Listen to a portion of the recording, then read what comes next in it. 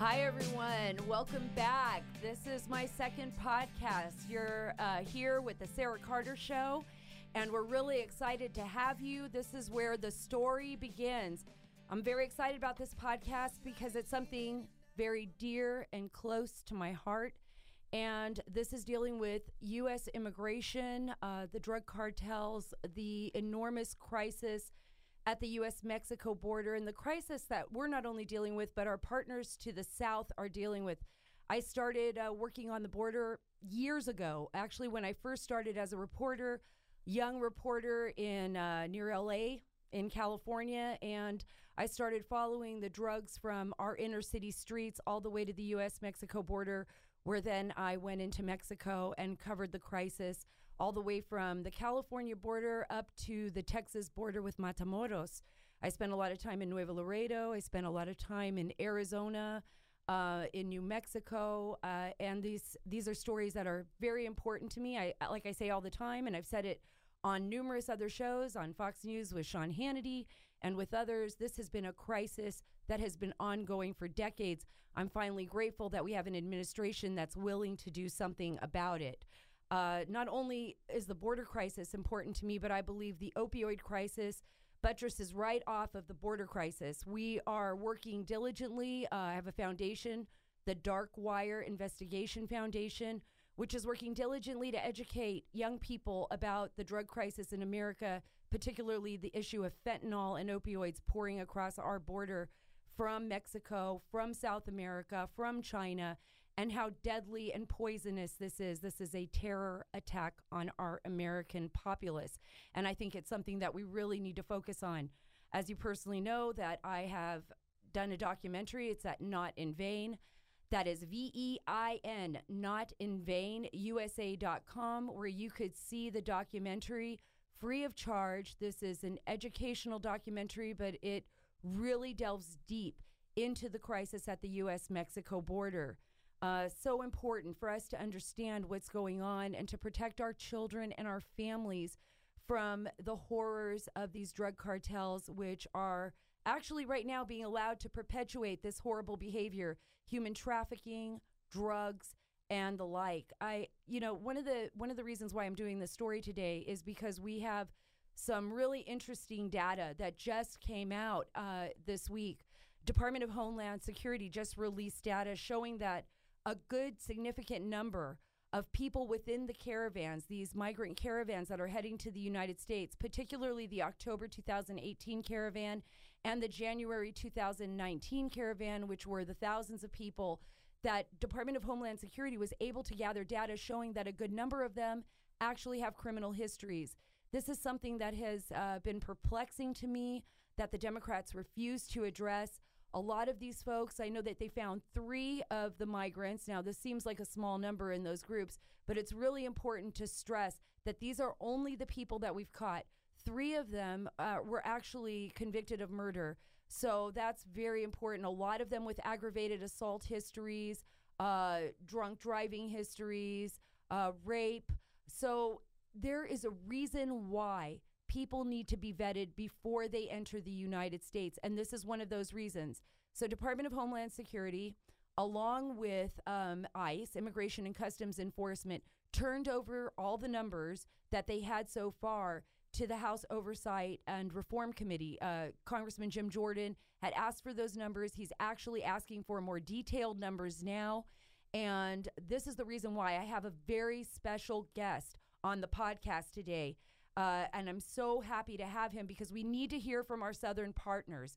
And this is Mario Duarte. Mario Duarte, I've met him before. I was in Guatemala in October 2018, where Jenny's right here with me right now. She was able to see for herself on our most recent trip, actually, what was going on in Guatemala. I traveled to Guatemala October 2018 on my own, along with, though, Judicial Watch, Chris Farrell, and some others. And we went down there for the first time to watch the caravans come across the border from Honduras. Jenny went with me just recently, about 3 weeks ago. Jenny, what did you think? What was your impression of what we saw in Guatemala? It was absolutely insane. You could see on the ground exactly what was happening, that these like you said in your story, when you came back, you wrote the story on the ghost towns, that no one was there. Everyone had left for the U.S. Children were missing. That's right. It's really devastating to see what's happened to the people in Guatemala and how so many children, some of the children, and as Jenny brought up, and you can read these stories, by the way, at sarahacarter.com. That's sarahacarter.com. Or you can follow me on Twitter where you can see, that's Sarah Carter DC on Twitter, where you can see some of my stories and link to some of those stories. But we actually spoke to people in some of these towns in Santa Rosa de Lima, where they told us that some of the children have been missing for months. They're being recycled, being used by these coyotes, by the human traffickers to get people into the United States because these loopholes are failing us. So let's get to Mario Duarte. He is Guatemala's strategic secretary for intelligence. He is an amazing human being. He works very closely with the United States. I've seen some of the work that he is doing, that the government is doing in Guatemala, and I just want to hear his side of the story. That's important for us to understand both Guatemala's side of the story and what's going on in Central America right now and how that affects us. I'm on the phone now with Mario Duarte. Mario, can you hear me? Yes, I can hear you, Sarah. Wow, this is great. It's great being on with you. I know that you and I have gotten to know each other pretty well from my recent trips to Guatemala. You've made several trips yourself to the United States. I'd like to talk to you a little bit about what's happening. As you know, President Trump has stated again that he wants to cut funding to Guatemala, to other Central American countries until this crisis is rectified. How is your nation addressing this? What are you doing to address these issues with the Trump administration? And where are you at now as far as your current political and economic situation in Guatemala? All right. Well, first off, thank you, Sarah. Thank you for having me. We actually, obviously, we're aware that President Trump was going to cut some funding to Guatemala. However, when he communicated this through his spokesperson at the State Department, it was made also, obvious there that the funding that was going to be cut is not directly related to all the security programs that allow us, the Guatemalan authorities, to assist also the U.S. authorities to curb down any flux of drugs, illegal immigrants, or any type of threat that can be coming through Guatemala towards the United States. So that's a really important question, a point that you're making there, Mario.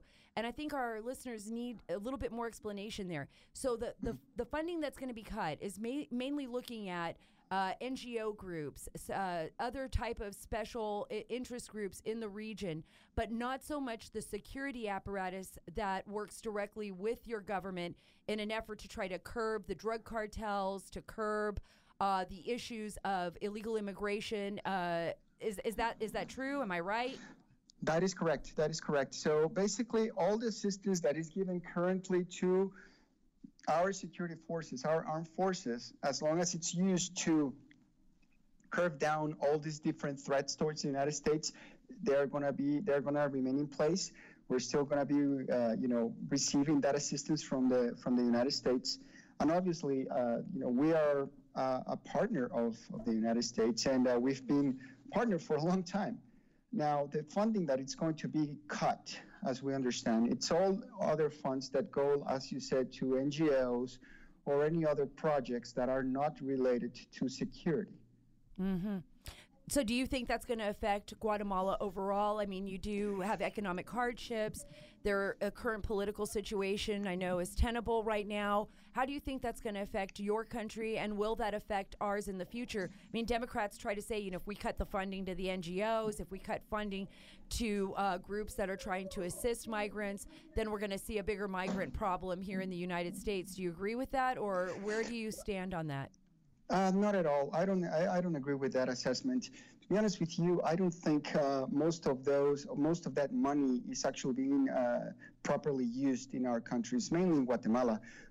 As you just said, a lot of that money goes to NGOs who spend it on mostly doing analysis and white papers and studies. The money is not really going towards the people. there is not a significant, there is no significant projects that really help us along those lines. I just had a couple of days ago, I had a conversation with a couple of project managers from USAID that have worked here in Guatemala. They have worked in Haiti, they have worked in Africa, they have worked in Afghanistan. And the issue here is that the projects are almost like pet projects for some political ideal. It's not something that's going to significantly increase the Guatemalan capacity to actually start building up on that and create jobs and create some sort of development. At some point, there needs to be a good coordination in between the executive of the United States and the executive of Guatemala to really make a change in how these projects are selected and how they are funded, to make sure that the money is actually used to assist us in developing our undeveloped regions, and redundancy applied here. Oh, well, one of the big issues, and I know that this is something that concerns you, we've discussed it in the past, we discussed it when I was in Guatemala recently, is the movement of migrants now from all over the world going through both South America, coming up through Colombia, in through other areas like El Salvador. These are people from African nations, people from the Middle East, known as special interest aliens here in the United States. And I know that Guatemala, and because you work with intelligence, is very involved in assisting the United States in trying to weed out people that might be a concern for the U.S. or a national threat to both your nation and our nation. Can you talk a little bit about that? Yes, that is correct. Actually, we've been very effective along those lines in working with our partners. During the past 3 years, we have been able to intercept and deny access and deny further movement to, as you said, special interest aliens coming from countries that do have some sort of relationship with terrorism organizations, or also individuals that appear in some database and that might prove some sort of link to terrorist organizations. So obviously, we are not going to allow them to go through. So we go through a very complicated process after they are reviewed, interviewed, and then they get sent back to wherever they came from. I know you can't talk about details of cases that you deal with the United States, especially with partners like the CIA or other nations' intelligence apparatus, but can you talk in general about maybe some of the places or some of the people that you have apprehended and where they're from and why that's a concern? Yes, overall, you said it yourself. It's mainly people from the Middle East and people from Africa. Those are the places that really, most of the time people come with some sort of specific tie that are of interest to our intelligence agencies and our security apparatuses. When they do enter your country, when you do apprehend them, is it at that point that you reach out to U.S. officials or to other officials around the world regarding these people? Are some of them even on Interpol lists, or do you notice that or are they people that you're currently investigating? How do you know? Well, it's a combination of things, and to be completely open about it, most of these people are not really caught during a regular entry into Guatemala. Most of them are intercepted when they are, walking around in big groups or in a bus moving towards the Mexican border. They come in Guatemala illegally through the borders, either with El Salvador or with Honduras, as they made up their way through from South America into Guatemala. That's when they are captured, or better said, sent to an immigration processing facility where they are interviewed. Once we have all their data, their biodata, we share it with the United States and other partners, see if there is any background information that might help us decide what to do with them, right? And that's when we get kickbacks about this person being a special interest alien or having a warrant for arrest in some country or something else. Wow, that's incredible. I think that's something that really interests a lot of people here in the United States, because the perception is that all of the people that are crossing are all just poor migrants or people fleeing criminal backgrounds or criminal history in their own countries and coming in here just looking for a better life. But we do have to be concerned about those national security aspects. Let me ask you this. How is it, in the United States, we're looking at problems both in Guatemala, Honduras, El Salvador. What is it like in Guatemala for the majority of people that are coming here to the United States? How are you handling that as a nation? How are you repairing and rebuilding Central America or your own country of Guatemala to ensure that people stay home, that they have a safe place of refuge, that they don't have to leave their own home countries to come here in search of a better life? Okay, so after 30 years of an internal conflict, Guatemala has gone through a process of trying to rebuild itself.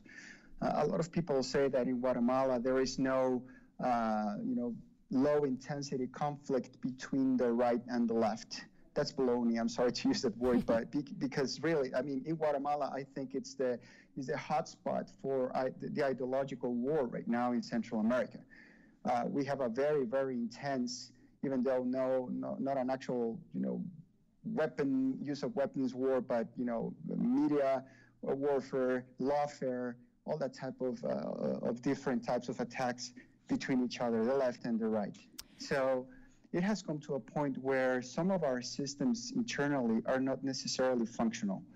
I'll give you a couple of examples. Right now, a lot of foreign investors have decided not to come to Guatemala or not to fund more projects in Guatemala because there is no certainty of law and there is no respect for the rule of law. What do I mean? Unfortunately, a lot of judges in our judicial system have actually sided with several NGOs, unfortunately, leftist NGOs. They've gone against private property and the private process to acquire land and attacking different types of businesses such as mines, such as hydroelectric plants, such as monocultive plants. And the issue with that is that you have investors that have spent millions of dollars, companies that employ thousands of Guatemalans, and then they get attacked judicially because 40, 50, 60 years ago, they didn't go through a specific process to acquire a land, and NGOs claim now that they are native lands, and then they have to stop their operations and fire all these people. What happens with these people? Guatemala doesn't have a real, socialist state where the government can take care of all that people. So they'll search for an opportunity somewhere else. Unfortunately, there are all these political NGOs or politically oriented NGOs that are also weaponizing these people in need. And they're using, and I've said this before, and I said it to you when we were together on Fox. Mm-hmm. They're weaponizing these people in need and using them as their own private picketing mobs at the southern border in the United States for political purposes, obviously. So obviously a lot of the people that are coming in these caravans, particularly from your experience in Guatemala, are being used by these groups, being used by leftists in Central America in order for political purposes to make a statement, to come to the United States and to make life difficult for the government that's now in place. I got to wrap this up, Mario, but I want to ask you one more quick question, and if you can make this quick, I would really appreciate it. But if you were to deliver a message to the Trump administration, what would that be? That both our countries, but at the executive level, they need to talk to each other and decide what are the good projects, where is worth investing, and where do we need as a developing country or a country trying to develop its own infrastructure and system, where do we need that assistance? How can we clean up our judicial system here to make sure it's not politicized, and how we can actually work so that, I'm going to use a phrase of a friend, if whatever is good for Guatemala is good for the United States, and whatever makes Guatemala great will make the United States great. I couldn't have said it better myself, Mario. Thank you so much, and I look forward to seeing you again soon in Guatemala City. Thank you. Wow, Jenny, that interview with Mario Duarte was just great. I felt like we got so much more news out of that than even I expected. It's understandable. I mean, look, Central America has its own internal political problems, its own internal strifes. They work very diligently, especially the Guatemalan government with the United States intelligence apparatus, as well as our State Department. There's also a lot of issues there that we heard Mario discuss, is specifically dealing with NGOs. Did it surprise you at all, Jenny, when you heard that? It's very surprising because you think these people are helping on the ground, and really they're just perpetuating a crisis. That's it. And that's why we go to these places around the world. We don't just sit behind a desk. We go there. We want to see the stories for ourselves. That's why I will continue to follow this story. I will travel to Central America. I'll travel back to Guatemala. I plan on going to Mexico very soon. I plan on going to El Salvador. That is why we are taking back the story. And I am so excited about this podcast. And I hope that you all listen and come back to the Sarah Carter Show. Please read my stories on saracarter.com. Please go to saracarter.com. Jenny Terre is also a writer on my website. She's incredible. She's working with me on a lot of projects. We've got Lori Marcus out of Israel, who writes a lot of stories for us as well, and many other writers. Thank you so much, and it's great to be with you. I'll see you next week.